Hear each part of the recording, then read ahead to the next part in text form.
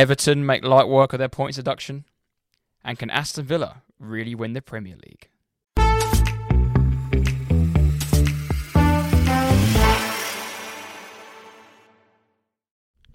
Good evening, Tate. Evening, Jack. How are you? Good. I am very good. You may notice we sounded a little bit more robotic. We have been trying a new setup at the bunker because of we are aware. We do apologise for last week's and a couple of other weeks. The audio, especially on my behalf, has been a bit more quieter. We weren't entirely sure what's been causing that. We haven't done anything different than what we've done for the past 74 episodes, but recently it's been a bit annoying. It's one of them ones where the comments we've had back from people is if I listen to in the car or on a laptop or whatever, it's okay, but in the headphones it does become basically inaudible because it's the difference is so different. And we're just looking at the mixer now.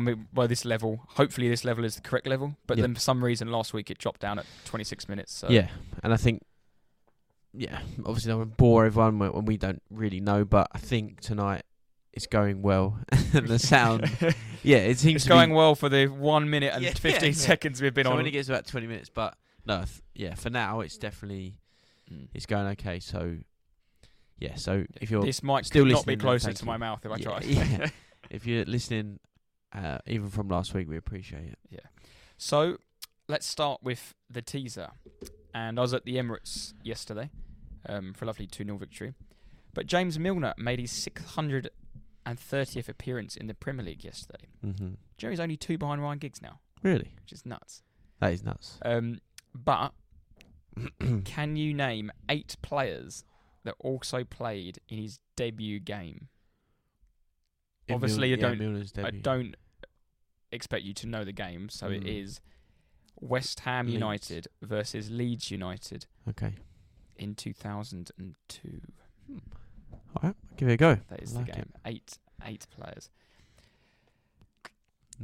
I've given you it's quite a lot, but when you think of that era, I think you could reel off some players. Yeah, I'll give it a go.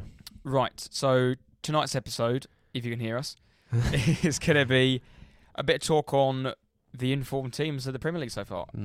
Everton and Aston Villa mainly, and maybe a touch on a couple of other clubs and relegation clubs. Yeah. And our usual end. We'll just probably hover over all, maybe a few of the sides, what's happening at the top. But like you said, we'll start on the blue side of Merseyside. Yeah. And Everton have been a club that have been given a bit of stick in this podcast, by me especially, for how they've been run, and I think they should have been gone down. I think they should have been relegated 2-3 years ago, personally. But they've hung in there. They've had their 10 points deduction, and that is just lit an absolute fire in their bellies, and they have been flying 4 consecutive wins, 4 consecutive clean sheets, and they haven't been against any old team. Forest away, you won there at the weekend on Friday night. Tough place to go. Win there. What was it? 1-0. 1-0 clean sheet. 1-0, 1-0, my man. Home to Newcastle, 3-0 battered them. Chelsea 2-0 battered them, and at the weekend, Burnley away 2-0. And again, like you said, the fixtures have been hard, but we're talking about Everton who are supposedly struggling, but so any game for them is difficult. But I think jump ahead, but the deduction has almost, like you said, galvanised them. There's a lot of that words like that being thrown about Dyche's team and Everton, and maybe that point deduction has put it in black and white in front of the players and said, right, they've woken up and realised we need to actually play some football. And they're not a terrible they're not a terrible group of players. It's a limited squad. The numbers aren't great and the depth isn't great, but they're just clearly not bottom 3 side. And maybe that group and Sean Dyche how they're playing now, or what they're trying to do and how they're performing is what he wanted from the start, and it's what any manager wants. But he's probably kicking himself thinking, like, why is it taking this to this point, to this stage to start playing? But maybe that's what the group of players needed, and now they're like a decent. Now it's like, Everton away's tough, or Everton at home they're gonna be good. So, and their latest 3 points they picked up on Saturday night gets them 7 points clear of the relegation zone, considering they had a 10-point deduction. But in reality, if they hadn't got that 10-point deduction, and obviously it's all if buts and maybes, they'd have picked up 26 points this time, and that was in level on 8th place Brighton. Yeah, I think they'd be 8th or 9th depending on goal difference. But yeah, 26 points, and that's more than if they without the 10 points they would have been on 26, which is more than the bottom 3 combined. And they're flying. They'd be talking about Europe. Or I think Jamie Carragher said it at the week. Jamie Redknapp, said it the weekend about they'd be probably looking towards Europe, and they are in that sort of form. Well, I remember when I went and watched them live this season against Luton at Goodison. Oh, Jesus Christ, they were bad. They were really bad. I think we played him yet. Hang on. And I thought this is going to be. If they can somehow stay up, and they were lucky to stay up, because I think they were lucky that this season there were 3 bad teams in that league. But they are now. We look at them, like you said, they have on paper they haven't got a bad squad. They just have been playing really badly for best part of 2 years now. And Sean Dyche has finally seemed to be getting a proper tune out of them. And you see the performance on Saturday. Although, granted, Burnley aren't playing well, really shot confidence. Burnley are part of that. They scored 2 absolute Sean Dyche goals. Yeah. Lomp it forward, win the first ball. Even more importantly, win that second ball, get the goal, and they build off clean sheets. Sean Dyche's team has always been. Remember the old Burnley? You had Nick Pope, Ben Mee, and Tarkowski. Them 3 were like staunch for them who play fantasy football. You had to have one of them players in your team because every other week they were getting 6 points, 6 points. And Everton, you weren't doing that with these teams because Tarkowski, they would always concede leaky goals. Pickford, no goal. I think Pickford and Vicario got most clean sheets in the Premier League. Yeah, I think Pickford's got 6 clean sheets as a goalie, and Newcastle got 7 as a team, obviously. So they've played a couple of goalies, but yeah, Pickford's got the most out of any goalie. 6 for Everton. Like we said, their position isn't true as such, but yeah, and that Dyche has suddenly got that side.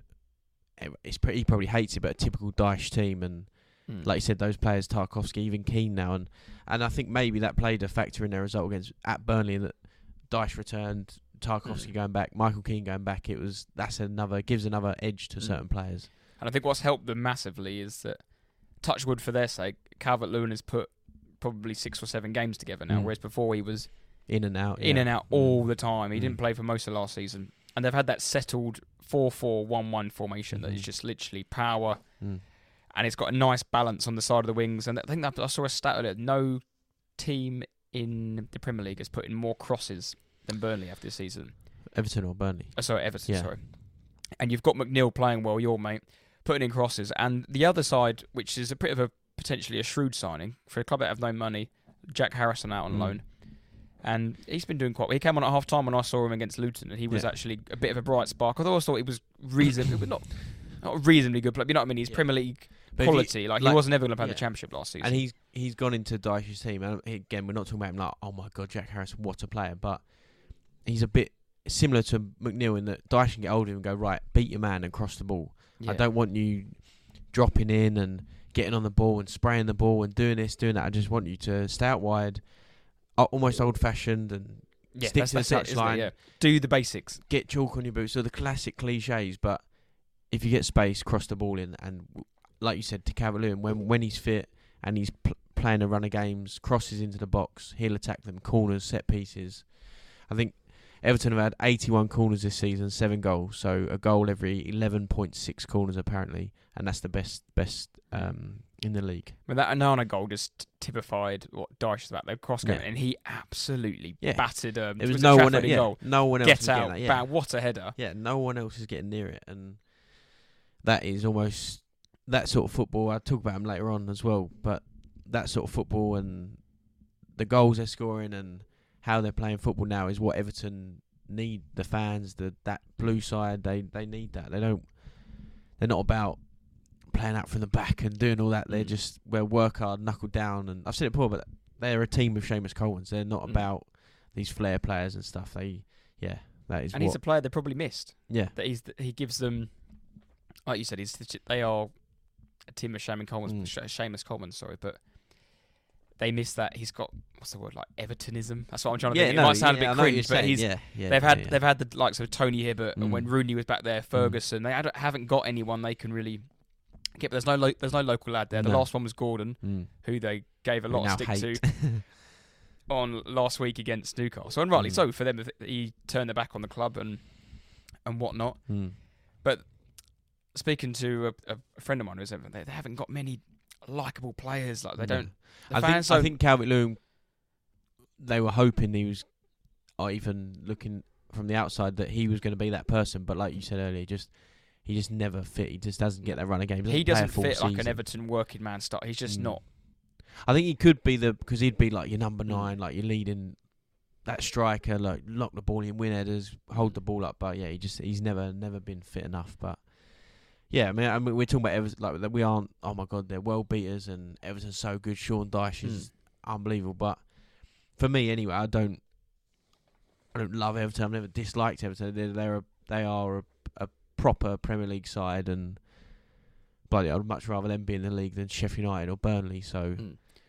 Yeah, if anything, I'm quite happy in that. The upturn in form is nice to see, considering that, rightly or wrongly, I think we spoke about it a few weeks ago. Whether they got final, whether you think they got the points deduction rightly or wrongly, but it happened, and it's nice to see them bounce back and take it in their stride.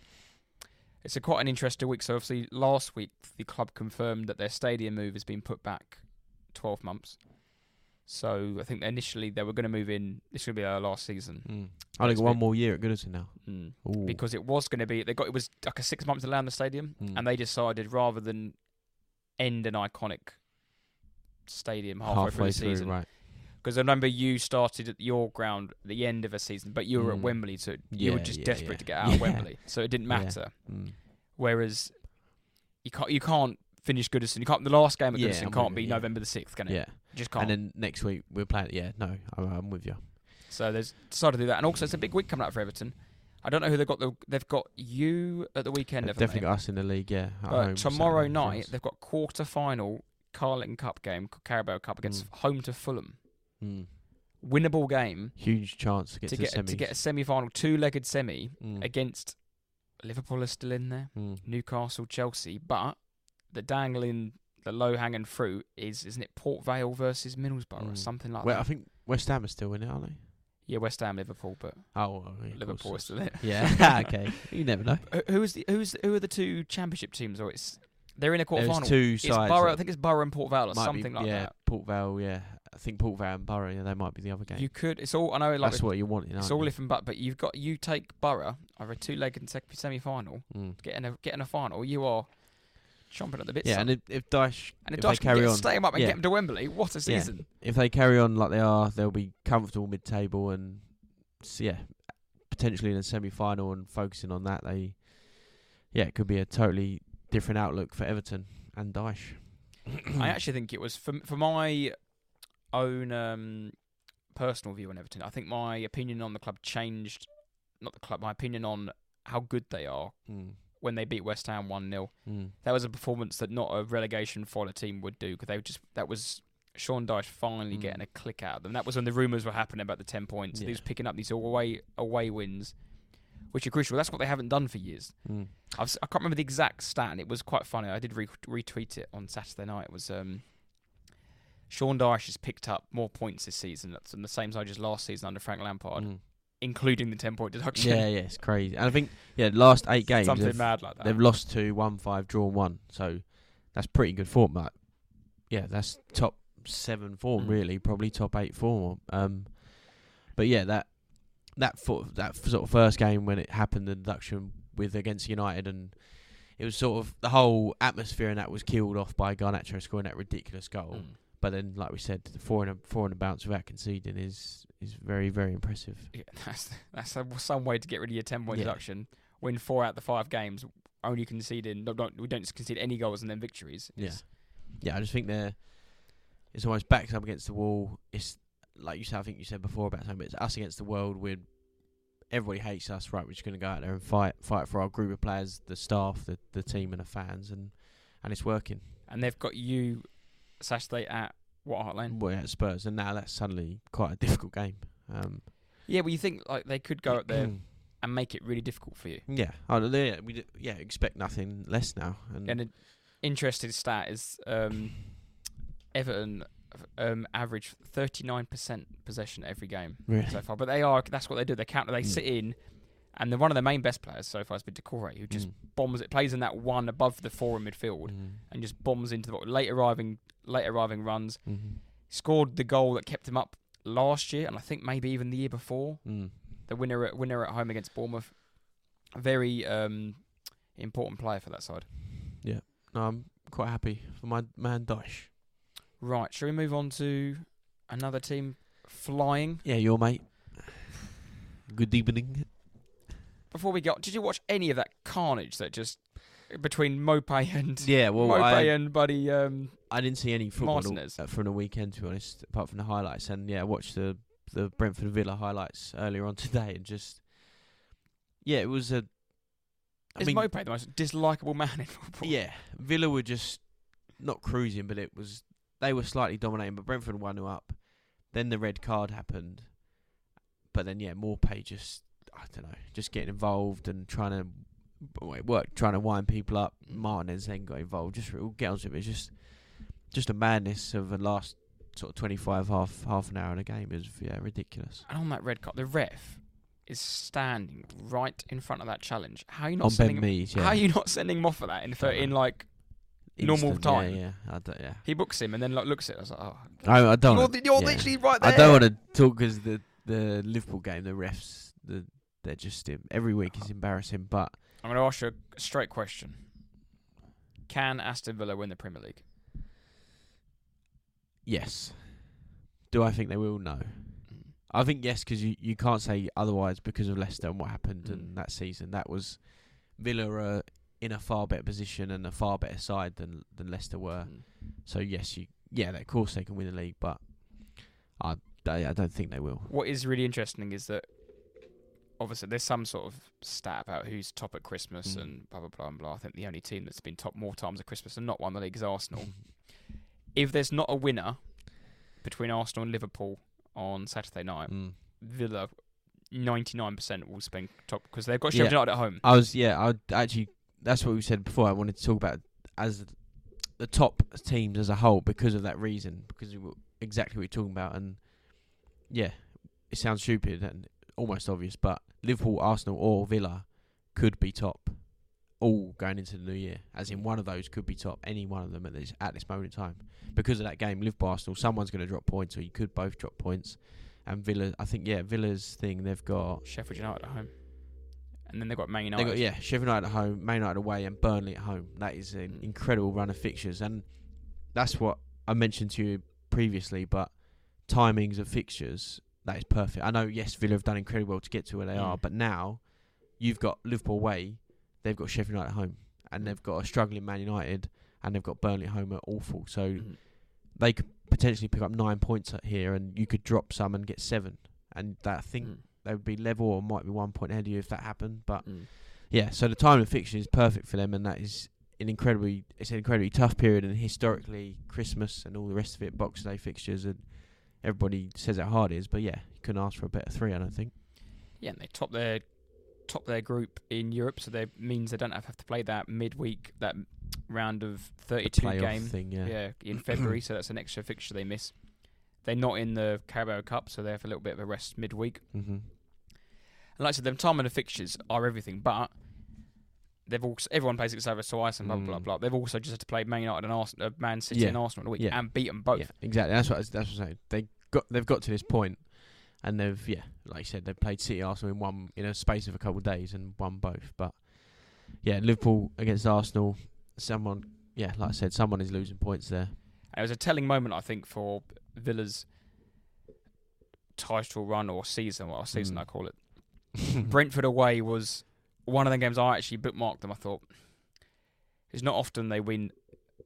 Spurs away, City at home, Arsenal at home, and then you're normally like, you're going to drop points somewhere. You have to, because they drop points away at Bournemouth unexpectedly, because I think as players and as fans as well, you just don't take them games as serious. You think you're going to go in there and steamroll them. And at 1-0 down at half time, I wasn't too surprised. And maybe if the red card hadn't happened, they might have dropped points, but winning away at Brentford meant the 12th victory in 17 games, which is... And like I said, they've got Villa run 25 games in 2020 in the whole calendar year, which is their most top flight wins in their whole of their history. So it shows you how good they're doing, how they're performing at their absolute best, I think. Like we mentioned last week, even in the team, 15 wins on the trot at home is nuts. Yeah, it's unheard of. Well, unless you're Man City, I suppose. But have they even done that? Yeah, Man City done it, yeah. But even like the Arsenal's invincible. Wenger never did it. It was all the managers we named. Conte never did. The good teams he had at Chelsea. Yeah. Never managed to do it. But I know it's I don't know, maybe it's me being like biased or I've still got the ump about it, but when they played us, that could have been a totally different game. And yes, they won the game, and Brentford was almost quite similar. And everyone says, "Oh, even if you're playing bad, you win, then it shows you a good signs of a good side." But we did really well against them at home. We could have been 2-0 up, 3-0 up, who knows? And Brentford were 1-0 up, and the game they weren't cruising Brentford, but up until the sending off, it was like that plucky old Brentford. They were frustrating them and all the rest of it. So yeah, but like I said, Villa are flying at the minute and getting the results. I mean, I do think them sort of things will level out. Yeah, agreed. On the flip argument, Unai Emery has 81 points this calendar year, and that's only surpassed by Manchester City, which is nuts. When you actually think of it as everyone says, "Oh, they'll fall off," and history says they probably will fall off. But from January, this is what probably frustrate. Well, me and you can probably relate. I think how many times have you seen Spurs, and I've definitely seen Arsenal. They're top of the calendar year table. Spurs, it's really annoying because it's like, why do we put it between January and December? Yeah. But we can't put it the whole season. Yeah. Like, it's just Arsenal used to do it. I've seen Arsenal top of that league table so many times. But Spurs have done similar to the last few years when we Poch and Kane and all the rest of it. It was same idea. But calendar year. Suddenly there's a 2-month gap between that, so it doesn't equate. But in saying that, there was something about Eddie Howe when he turned up at Newcastle, and that again, the similar time period, they were technically third or fourth, but they ended up in the Champions League at the end of it all. So maybe Villa, I think they'll be right. They'll be in the top five. The top five at the minute, as it is, Tottenham, City, Villa, Liverpool, Arsenal. That will be the top five. Who knows where they'll be and where they'll place, but. Yeah, I think that'll be the top five. Glad you just mentioned that point, because Aston Villa are currently 9 points above fifth place Newcastle, which is it's quite substantial. It's quite a significant gap, I think. Although Newcastle now crashed out of Europe, can literally just focus on the league. But obviously, there's still more than half the season to play. I think we've got 19 is halfway through, isn't it? Yeah, I've got a little stat if you like, but so the top five could all be on 40 plus points heading into the new year. So at the end of this Christmas period, so it's 20 games basically. And it would be the first, well, not the first time, but last season it didn't happen. 21-22 it didn't happen, and 2021 and not all top five were on 40 plus points going into new year, and that could quite easily happen, which is asking a lot of Spurs and City. But yeah, I think that top five could be quite a gap, and I think they will have. I don't think Tottenham will win the league, but Aston Villa will have a massive say in what happens in the title. That's for sure. One, I want to say cause for concern. I don't want to damp down too much on Aston Villa. I know that a lot of clubs are in this predicament, but them especially, I think they are one injury, perhaps two, away from just complete kibble. And I think it's goalkeeper and striker. Yeah.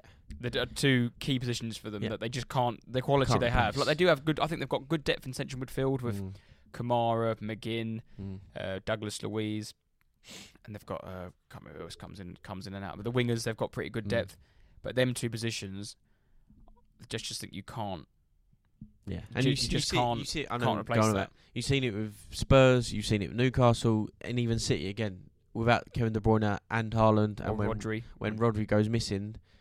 Okay, City is still up there, still a brilliant side, but yeah, they are worse. And Villa, who are a worse side than City anyway, and then if you add in that Watkins might be not there or the goalie might be missing, couple centre halves, who knows what happens in New Year?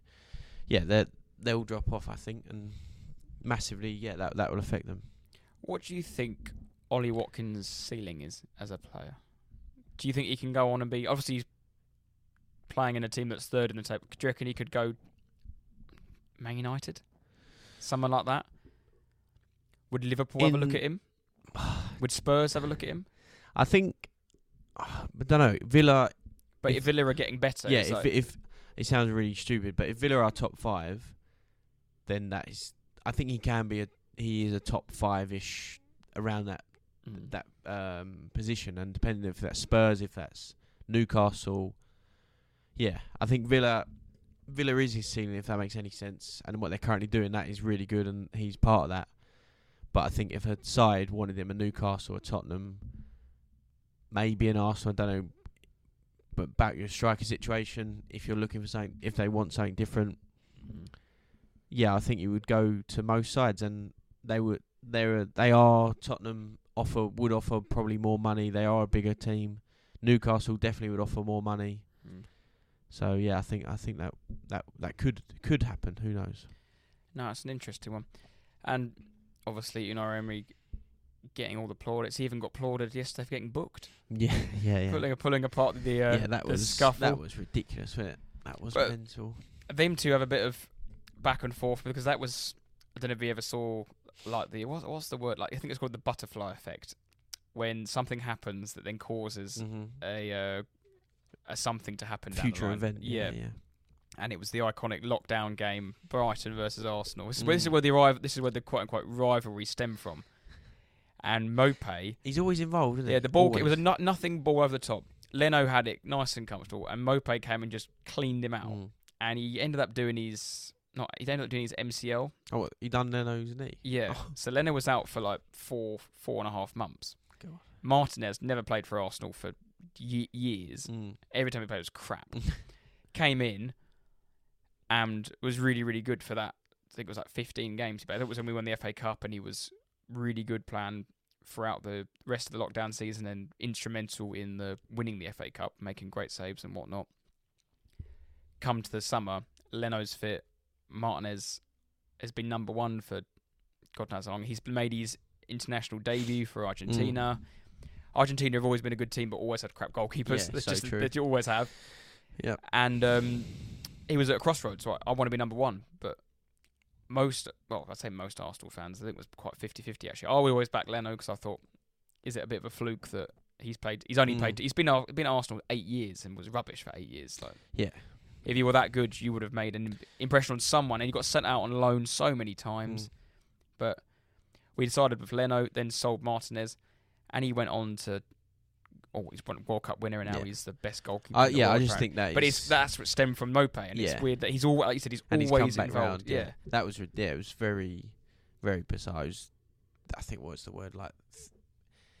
It was a comedy show. It was theatrics. It was just very, very unnecessary, and people got involved, and then Kamara got sent. And rightly so, he got sent off for throwing his hands into one of the Brentford players. Just bizarre, very bizarre. Brentford, bit unlucky. I think they'll kick themselves for that. Even if Ollie Watkins was just causing a stir. Yeah, but when he celebrated, that's again, I'll mention someone later on, but his celebration sort of added a bit of spice to the game, and I mean, even the Ben Mee tackle was obviously a straight red. Yeah, so like maybe I don't know what was going on that game inside the Brentford Stadium, but everyone was well up for it. And on a Sunday at 2:00, that's like the worst time for any game. Maupay was just playing tricks, and whenever I think of Maupay and see him doing that, I always think of, like you just explained, but the stuff with Brighton and Arsenal, just like bizarre. Because he's almost so bad at football. Guendouzi strangled him. Yeah, it was all going he's just so bad at football. He has to make up for it in that sense. But briefly, I know we want to talk about other things, but briefly on Liverpool Arsenal, we can talk about Arsenal, whatever. But that game obviously now is a massive, massive game. Last time Arsenal won in the league at Anfield was 2012. Abu Dhabi. No. 2012, you won 2-0. Podolski and Cazorla. Oh, it was Abu Dhabi man of the match. Scored the goals. But can you name the player that came on for Fabio Borini in the 54th minute for Liverpool?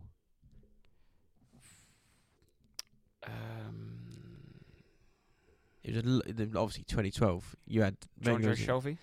Close. It was Jay Spearing. No. John Shell was in the squad. I think he might have come off the bench for someone else. But one more guess: a midfielder, English midfielder. It wasn't Henderson, was it? No.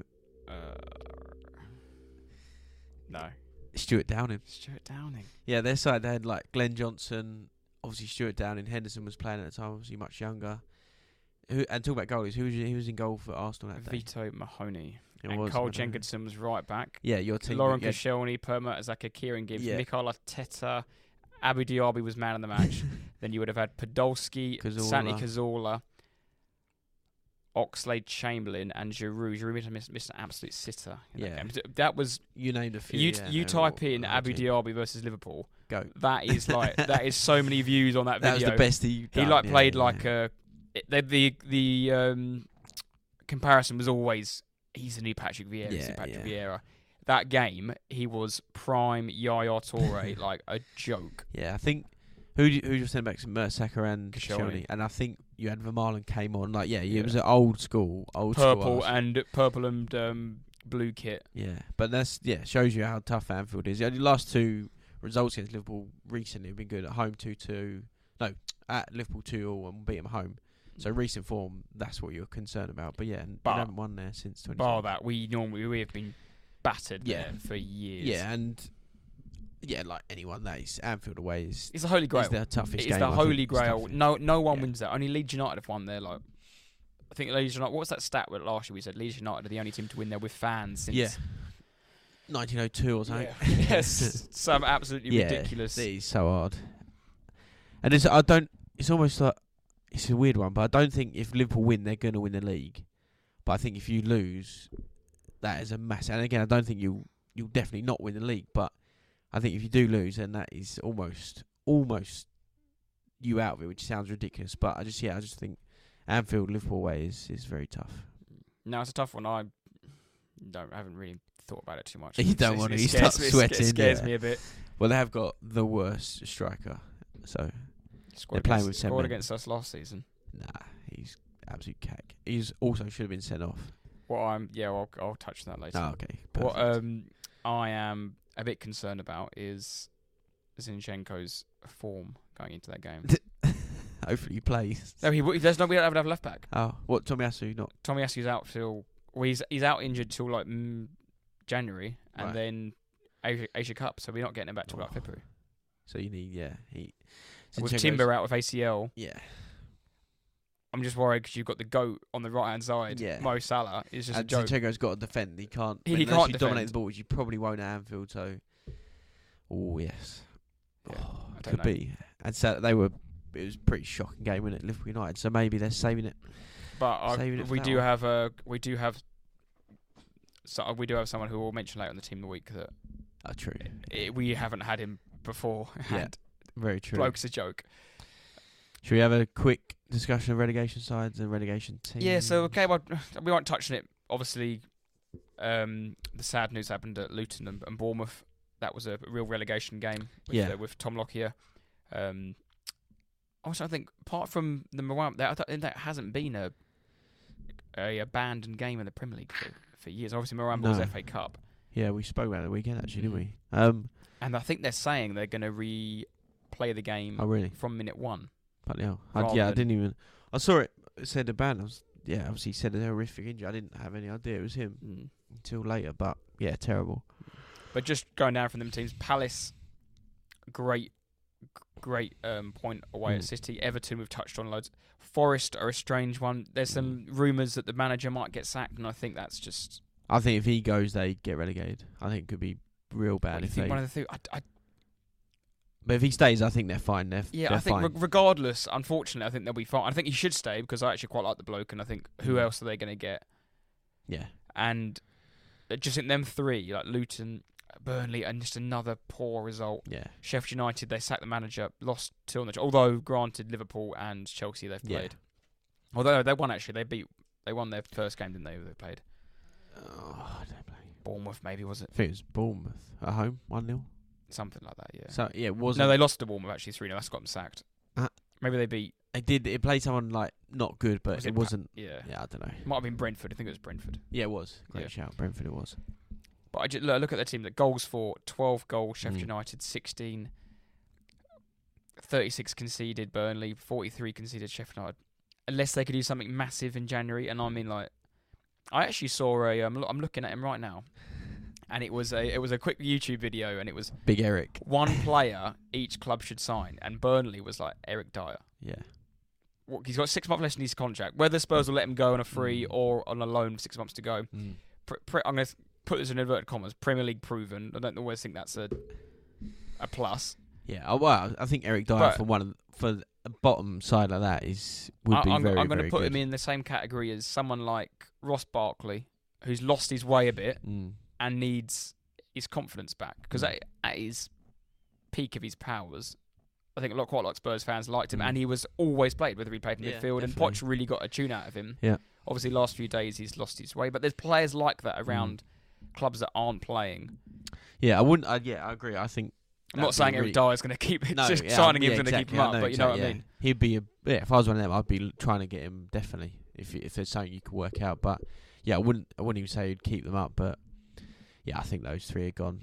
I think they're just. We said it previously. Yeah, they're just pretty shocking, aren't they? Have you got any outsiders for Europe? I think Brighton. What for Europe? Brighton are a funny one for me, and I also want to touch quickly on West Ham because we had a. They're flying. They're doing alright, aren't they? Yeah. Let me get the tweet up. Go on. Brighton for me. So I was really, really impressed with them yesterday, and I haven't seen a team at the Emirates for that long that consistently play out from the back, no matter what pressure they're under. And they were superb at it. They didn't create much going forward, granted, because I think they were struggling a bit from the Thursday, Sunday. I think it's the first time they've done it, first time they've been in Europe, and it does take a toll on the players. They've got a big squad, Brighton, and every week they seem to have a new youngster playing or a random player like Lallana just played. I can't remember seeing Lallana play for years. Then they had João Pedro come on, Ferguson started, Matoma came on, and then they had a new fullback that came, and Veltman was playing. Yeah, and they've like everyone else, well, not everyone else, but a few sides have had some big old injuries. And like they got the guy. Remember that guy scored that belcher against Man City? The youngster, he's been injured all season. Yeah, he's been injured all season. And they've got that Bonaventura. That's not how I pronounce his name, but he's number 40. Yeah. He came on. He's been injured for a little while. Welbeck came back yesterday. Then they've had that random winger. What's his name? He's just scored a few goals. Signed earlier in the season. Like I don't know half. But they the just name work. Yeah, they seem to work. Yeah. But yesterday, I just think they just looked a bit tired. And I think it's you can't consistently sell top players, and like they've just got rid of Casado and McAllister. Yeah. That's massive for them. But hats off, they are still doing absolutely superb. They're into the next round of the Europa League after they won the group. 26 points in 9th. They're only 3 points off 6th float. Yeah. Yeah, if they can get back into Europe, they'll be buzzing. If that's Conference League or not or whatever, they'll be well happy. Yeah, and like I said, I think they're focused more on the Europa League this season, and so they should be. We're talking about Brighton. That's incredible for them. So, I think those sort of sides, and like you said, mentioned West Ham. I've got the tweet up here. 1 second. West Ham are 7th in the league, finished 1st in the Europa League group. They're in the quarterfinals of the League Cup. They're the 3rd top scorer in the league. 1 defeat in 9 games. That sounds pretty good to me. Considering Moisey out, the Messiah. Yeah, apparently they want David Moyes out. But they played some good football yesterday, didn't they? With old Kudos and Paqueta. Yeah, I mean, we are winding up, but it's also. What else do you need? Yeah. Do you want to Graham Potter in and finish 18th? Probably not. So, I don't know. I think this just could be like the classic grass isn't always greener. I think they'll beat United at the weekend as well. Is it It's at the London Stadium, isn't it? Not sure. If it's at the London Stadium, I'll say a West Ham win. Let's have a look. I've got a feeling teams play back-to-back home and away games this week. Yeah, home at 12:30 though. Draw. 1-1 draw. Yeah, curse of the early kick-off. But they're just, I don't know. Yeah. But again, like I said, they've consistently been. Obviously, last year was a dip, but they won a trophy. They've consistently been under Moyes between 8th and 6th. Up like they have, haven't they? I'm thinking lockdown Lingard, that sort of season, where he just couldn't stop winning. You know that bloke still hasn't got a club. Yeah, he's young though. Is he a player? He's up and coming. Is he a player that Luton could go and get? Nah, Forest tried it, didn't they, last season, and he's a waste. Yeah, he's a waste. And they stayed up, and I think I said it, but he also didn't have any good or bad impact. He just he had no good impact. Yeah, did he? He was just there. So no, I think Lingard is definitely a waste of time. I just think there are players. Definitely like Forest got Hudson-Odoi, and I think that's it hasn't been superb, but that's one of those like Barkley, potential Eric Dyer. Like that's a good little find. It's one of those, it's one of those you look for. You think, come out of the blue, but that'd be ideal. Right. Should we talk about Team of the Week? Or let's do it. Roll on to Team of the Week. So, it was just quite funny, actually. We were going for our Team of the Weeks, and there was actually quite a few goalkeepers this week. Normally we struggle for a bit of a goalkeeper, but I put Henderson down, and Jack was like, who's he play for? But the reason I picked him is because he made his Crystal Palace debut in an away game against Manchester City. Made a few really good saves and was a good... Where's that then? I'm so thirsty. Was one of the main reasons they got the draw away at Manchester City and making his debut, and probably now will retain his place over Sam Johnson potentially, because they spent a lot of money on him in the summer, like £15 million, I think. For and Palace. Like you said, that was his debut. That's not obviously. I in the back of my mind I knew he was at Palace, but that's why he's just not played at all. I was like, Henderson, what are you talking about, Dean? I was like, I couldn't get Forest out of my head. I was like, he's definitely not the goalie for them. But they think they probably should have signed, and they signed that idiot Matt Turner. Idiot. He is just that's a reason why he never played a Premier League game for Arsenal. Shocking. Just disaster of a bloke. Yeah. No. He just looks like a child in goal. And he's not. He's like 28. Wrists. Yeah, he's very strange. But Dean Henderson, Team of the Week, goalie. And then I'll start. First defender, I've gone for Johnny Evans of Man United, 35 years old. They've been up and down, bit of a torrid time for Ten Hag and United. They got some shambolic players, but clean sheet at, like we're saying, the fortress that is Anfield. And he got attacked by Nunes in the centre of his chest. I bet it hurt so much. Johnny Evans, the battered Northern Irish centre half. And his defensive partner this week is Dan Burn, returning from injury. But he came on, I think, about half an hour in after Cher pulled up with the old classic. He got the ball like maybe 25 yards out, went to drive into midfield. Hammy. Ping, and he fell on the floor, and he was like, it's not funny because Van der Ven happened. Danny Burn, Dan Burn came back with a goal and clean sheet, playing at centre half. So nice, very nice. What a great way to come back from injury. So the midfield, I'll let Tate go with the other player, but the vote this week for you guys, we've gone for Mohamed Kudus and Paqueta from West Ham. Kudus with 2 goals, Paqueta with a hat-trick of assists. I think they're probably West Ham's 2 best players at the minute. And that's between you guys who's going to slot in next to Lawrence Tate's best mate. Both very good performances and good goals and good assists and good players as well. My midfield player is quite simply Declan Rice. I've just put notes next to him. Joke. Yesterday, there was rumours before the game that he wasn't going to play because he was ill, apparently. My God, what a performance. Like, he was so good. Like, just everywhere. Tackles, interceptions, running, taking shots, winning headers. Literally, anywhere you wanted. As soon as Brighton had the ball, like, any sort of danger, where's that? Rice is there. 94th minute, Rice is there. First minute, Rice is there. He nearly scored a great goal. He got the ball on the left-hand side.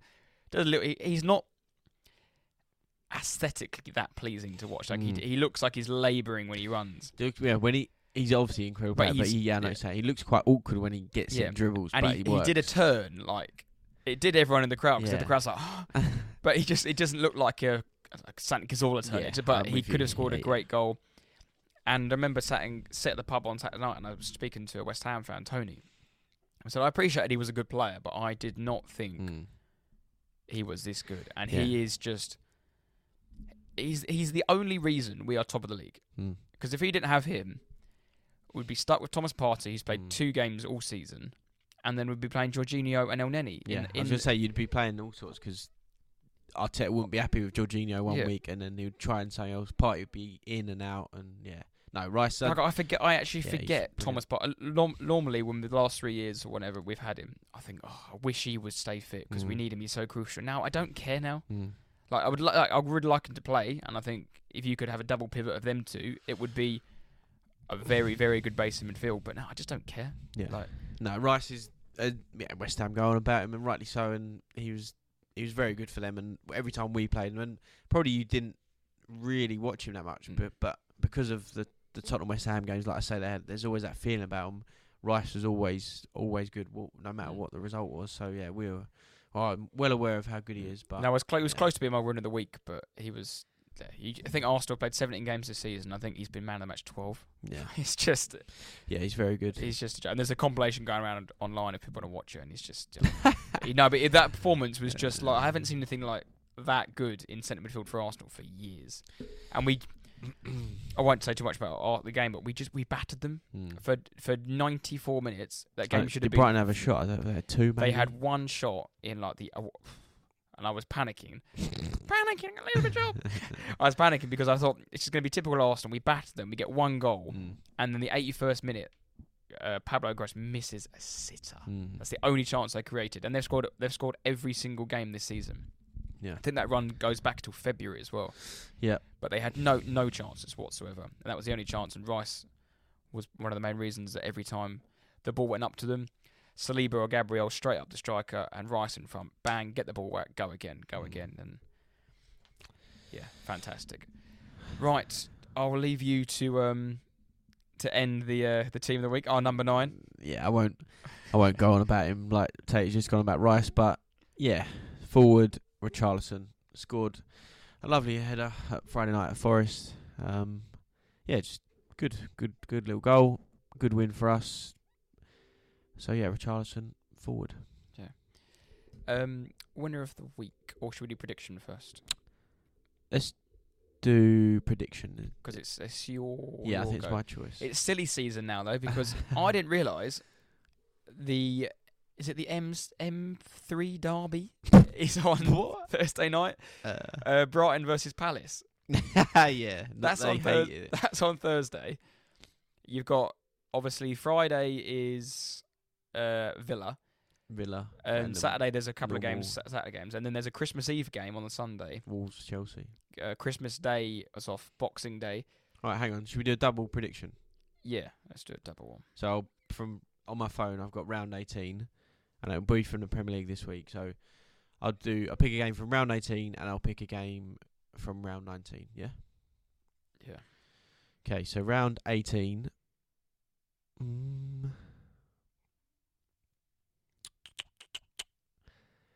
Let's go. What did you call it? What derby did you call it? What's it called? I don't know whether my geography is crap. Palace. I think called it M3. I don't know where the M3 could is. Could be. But yeah, let's go for that one. Thursday night, Palace at home to Brighton. Do you want another game first, or do you want to go for that? No, this could be this round. Let's go. I'm gonna go home win. Nice. Just 2-1. 2-1. I'm gonna go 1-1. I think 1-1. And then you're gonna go for the double one. And then round 19. Boxing Day. Do we go Boxing Day? Yeah, we'll pick one of the Boxing Day fixtures. And we'll go with Man United at home to Villa. Ooh. That's the late kickoff. That's at 8 o'clock, yeah, on Boxing Day, Tuesday. 0-2. Ooh, I like it. I'm going to go Aston Villa 3, Man United 3. A thriller on. Yeah, we'll throw it out there. Go on. 2 draws, 3-3. Right. I like that. Winner of the week. Hopefully it'll be us after this podcast if the way the mics work. I've looked at it on and off and it seems very good. Probably too loud this week, but it is what it is. Yeah, just turn it down. And if not, we don't know what we've done. Yeah, if not, we'll just call it a day and 75 will be us. Right, my win of the week is, we talk about just Crystal Palace, Roy Hodgson. Little old boy. Please explain. Little old boy. There's a clip going around of him laughing at Pep after they think I got the penalty or there was the decision when it went 2-2, and I think he should have been sacked probably a couple of weeks ago. I don't think he's the right person for Palace, but little old boy somehow is always a thorn in Pep Guardiola's side. I don't know how. The massive team that Pep Guardiola has assembled, and all the superstars, but little old boy and his boys from Croydon always get a result at the Etihad. Always, somehow. South London cage ballers. When they're like 85 minutes, they were 2-0 down and they still got a point. yeah, they are. Palace and City is similar to Spurs. They're just weird bogey side. But yeah, Roy Hodgson. It could have been Elise for that. The absolute cojones on that penalty. Sit Edison down. Oh my god. 94th minute at the Etihad. Can you imagine if that was who takes it? Well, Son takes penalties now. You're 2-1 down. 98th minute. 94th minute.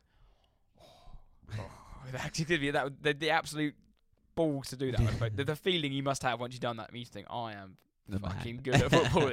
I am him. Nice, yeah. Well, I'll carry on a theme of managers. My win of the week is Sean Dyche. Since the loss to the 10 points, they've suddenly come alive, and we are witnessing, in the words of the famous Jose Mourinho, football heritage. None of this, if you're Sean Dyche, none of this inverted fullback, picking the ball up in the half space, false nines, playing out from the back, setting up so you can counter press and avoid the opposition press so you can then launch your own press. No. Dyche is well aware of his settings. And he understands what Everton need and what the blue side of Merseyside need. A football side who are going to give every team they play grief. And like he said, in reference to Lewis Dobbins' celebration against Chelsea the other week, to make it 2-0, he said, everybody nowadays wants to do a dance. He runs to the corner, slid on his knees, and went, have that. Who thinks they can dance? Everyone piled on, and I loved that. Sean Dyche. Yeah, he's the man. Winner of the week, Dyche, baby.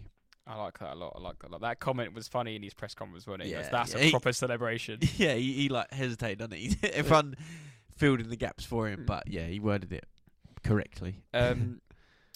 We said, every week we don't ever talk about our winners loop or losers loop before, but I've got a feeling we might have the same loser of the week. Possibly, if you saw a clip on Twitter. I don't know. My loser of the week is Michael Oliver. Oh, no. Yeah, go on, carry on. We touched on briefly. A couple of years ago, we sent Martinelli off for 2 yellows, and the bloke hadn't even made a foul before. He hadn't been officially awarded a foul before he'd been given his second yellow. So whether you agree with that rule or not, he seems to be the one person who wants to stop introducing this rule. Not so much for the Dallo one, because I can understand. I have more sympathy with the Dallo one, that he's done it for the first one and then he's done it again. Oh no, I still think it's ridiculous. Yeah, it's but what annoys me the most is the inconsistent. If you want to be the man to create this new rule of booking players twice before they've been booked, then have the balls to show Núñez the first yellow for absolutely hammering Johnny Evans. That some people might even call it an orange card or anything like that. He's got no idea. He just ran straight into him, and then he booted the ball away. What happened to this kicking the ball away was an instant yellow card. And it's just nonsense. Like we said it right at the beginning of the season. They go too hard on these rules. And right at the beginning, people get silly red cards for all nonsense, and then they start thinking, "Oh, we've gone too harsh," and then they die off again. And it happens every year. But there's no way he's sending off a player for doing what Dallo did in the 20th minute for that. He's just not. No. The same referee who quote unquote said to Howard Webb he didn't want to send Kovacic off for making 2 bad tackles because it would have ruined the flow of the game. Okay, mate. Yeah. And on the Núñez one, Núñez threw his elbow into Evans. He then literally lumped the ball towards the goal. Still missed, in fact, because he's so bad.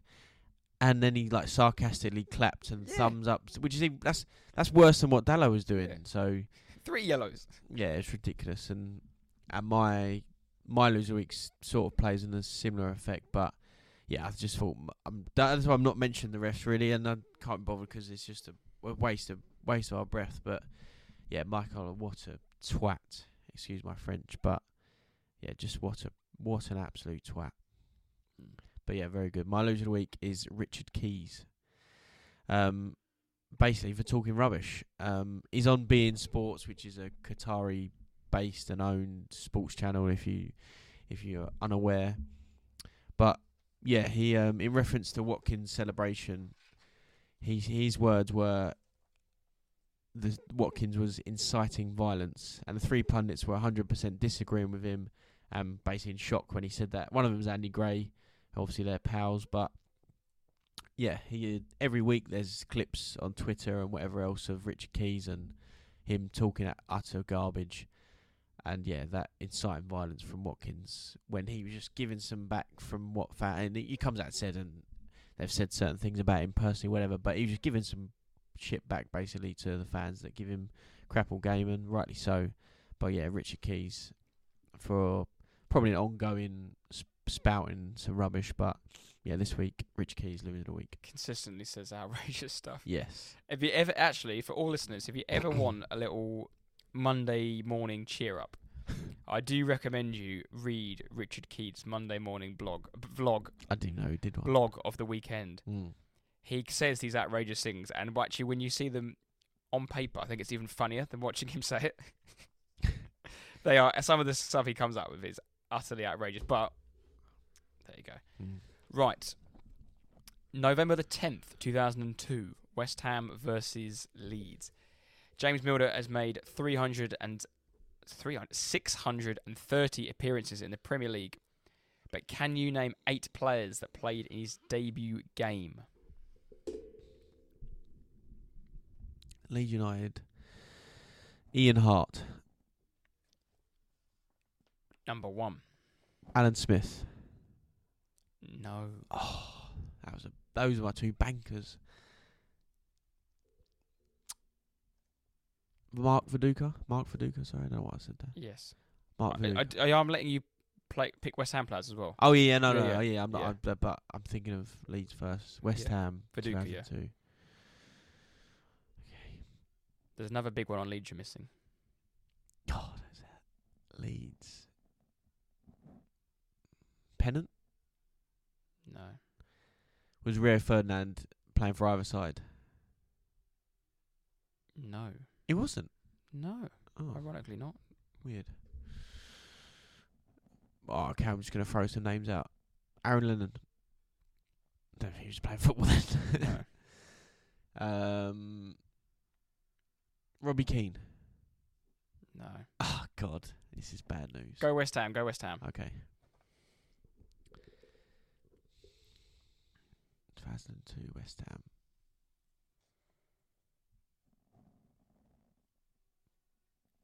I think some of that team we went best when Andy came here. We loved that whole team. Oh, is it that era maybe? Di Canio? Yep. 2002. Trevor Sinclair? Yep. Oh, who else played in that team? I can just see him, but I can't. Was Hislop in goal? No. Dave James? Yep. You got 1, 2, 3, 4, 5. Oh, is it that side? Is it Glenn Johnson? No. Oh, for God's sake. Carrick? Yep. Joe Cole? Yep. Oh, okay, here we You're go. on a roll now. Come on. Colton Cole? No. Oh, for God's sake. Give me 2 more. Come on, there's 2. I must have said loads. 2 more, West Ham. Mark Noble? No. Oh, okay, come on. This is bad news. What am I doing? Got 7. Oh.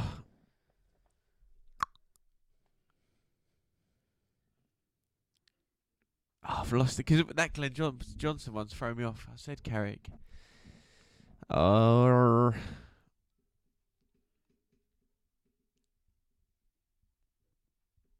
To be fair, 7 is a lot.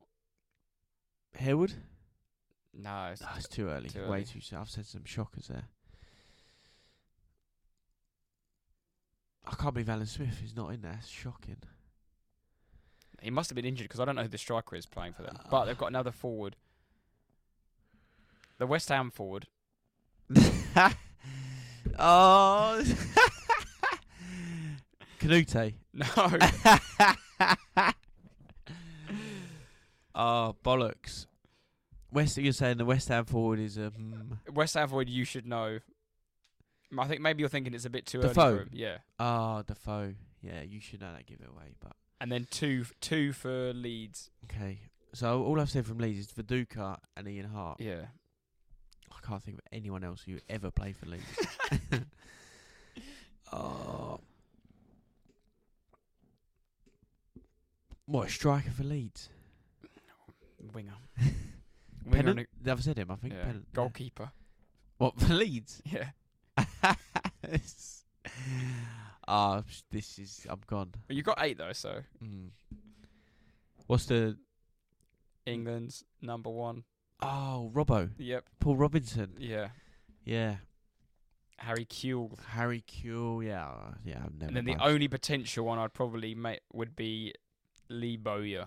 Go through the lead side. Who's so West Ham, David James, Mm-hmm. Christian Daly, Ian Pearce, Thomas Repka, Nigel Winterburn, Michael Carrick, Steve Lomas, Joe Cole, Trevor Sinclair, Jermaine Defoe, and Pablo Di Canio. Mm-hmm.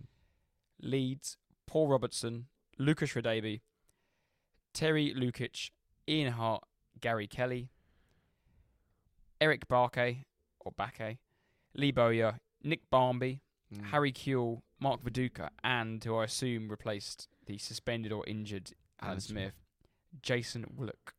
Oh, yeah. I know, I do know a few of their names, but yeah, the back four of Leeds. I did think 8 was maybe a bit... No, it's good. Good question. Yeah. People will be screaming at the thing again, but that's okay. That was good effort. Right. Touch wood. Hopefully this sound. Yeah, is. I think and if it isn't, then please. I mean, if it is, then please let us know as well. If it's better. No. Yeah, appreciate the messages, and obviously last week was noticeably bad because we had quite a few messages, but that's good. We knew about it, but yeah, I'm glad people are sending us stuff and saying what's happening because it will help us out, and we think tonight it's gone. Well, hopefully it sounds far better. Whether you like what we're saying, not that's irrelevant. But as long as you can hear me, it's good, and Tate as well, then that's fine. Right, we'll leave it there. Talking out loud, I don't actually know when we'll be back. Maybe one over Christmas, or maybe one just before New Year's. Don't know. We'll put it out on the socials or whatnot, because obviously there's a lot going on. Yeah. Where Christmas falls on random days and whatnot. We were going to record one Christmas Day, but we thought probably best not to. Probably should be with our families. But yeah, lots of football going on. Like I said, silly season in the pubs, silly season in the football. We've got lots of games. Like I said, there's games tonight. There's the older Wagatha Christie derby going on right now between Vardy and Rooney. Yeah. Then you've got the Carabao Cup semi-finals, and you've got the Thursday, that motorway derby. Yeah, the motorway, yeah. Friday, Saturday, Sunday, Monday's Christmas Day, and then we're back Boxing Day, Tuesday, all the way through to New Year's, maybe even like the 4th of January. It then leads us into the FA Cup. Mm-hmm. So lots to happen. So lots might happen. So when we next talk. But again, look, we like to thank you all listening. Yeah. Merry Christmas to you all listeners. Merry Christmas, everybody. Happy New Year. Yes. But more importantly, stay loyal. Stay loyal.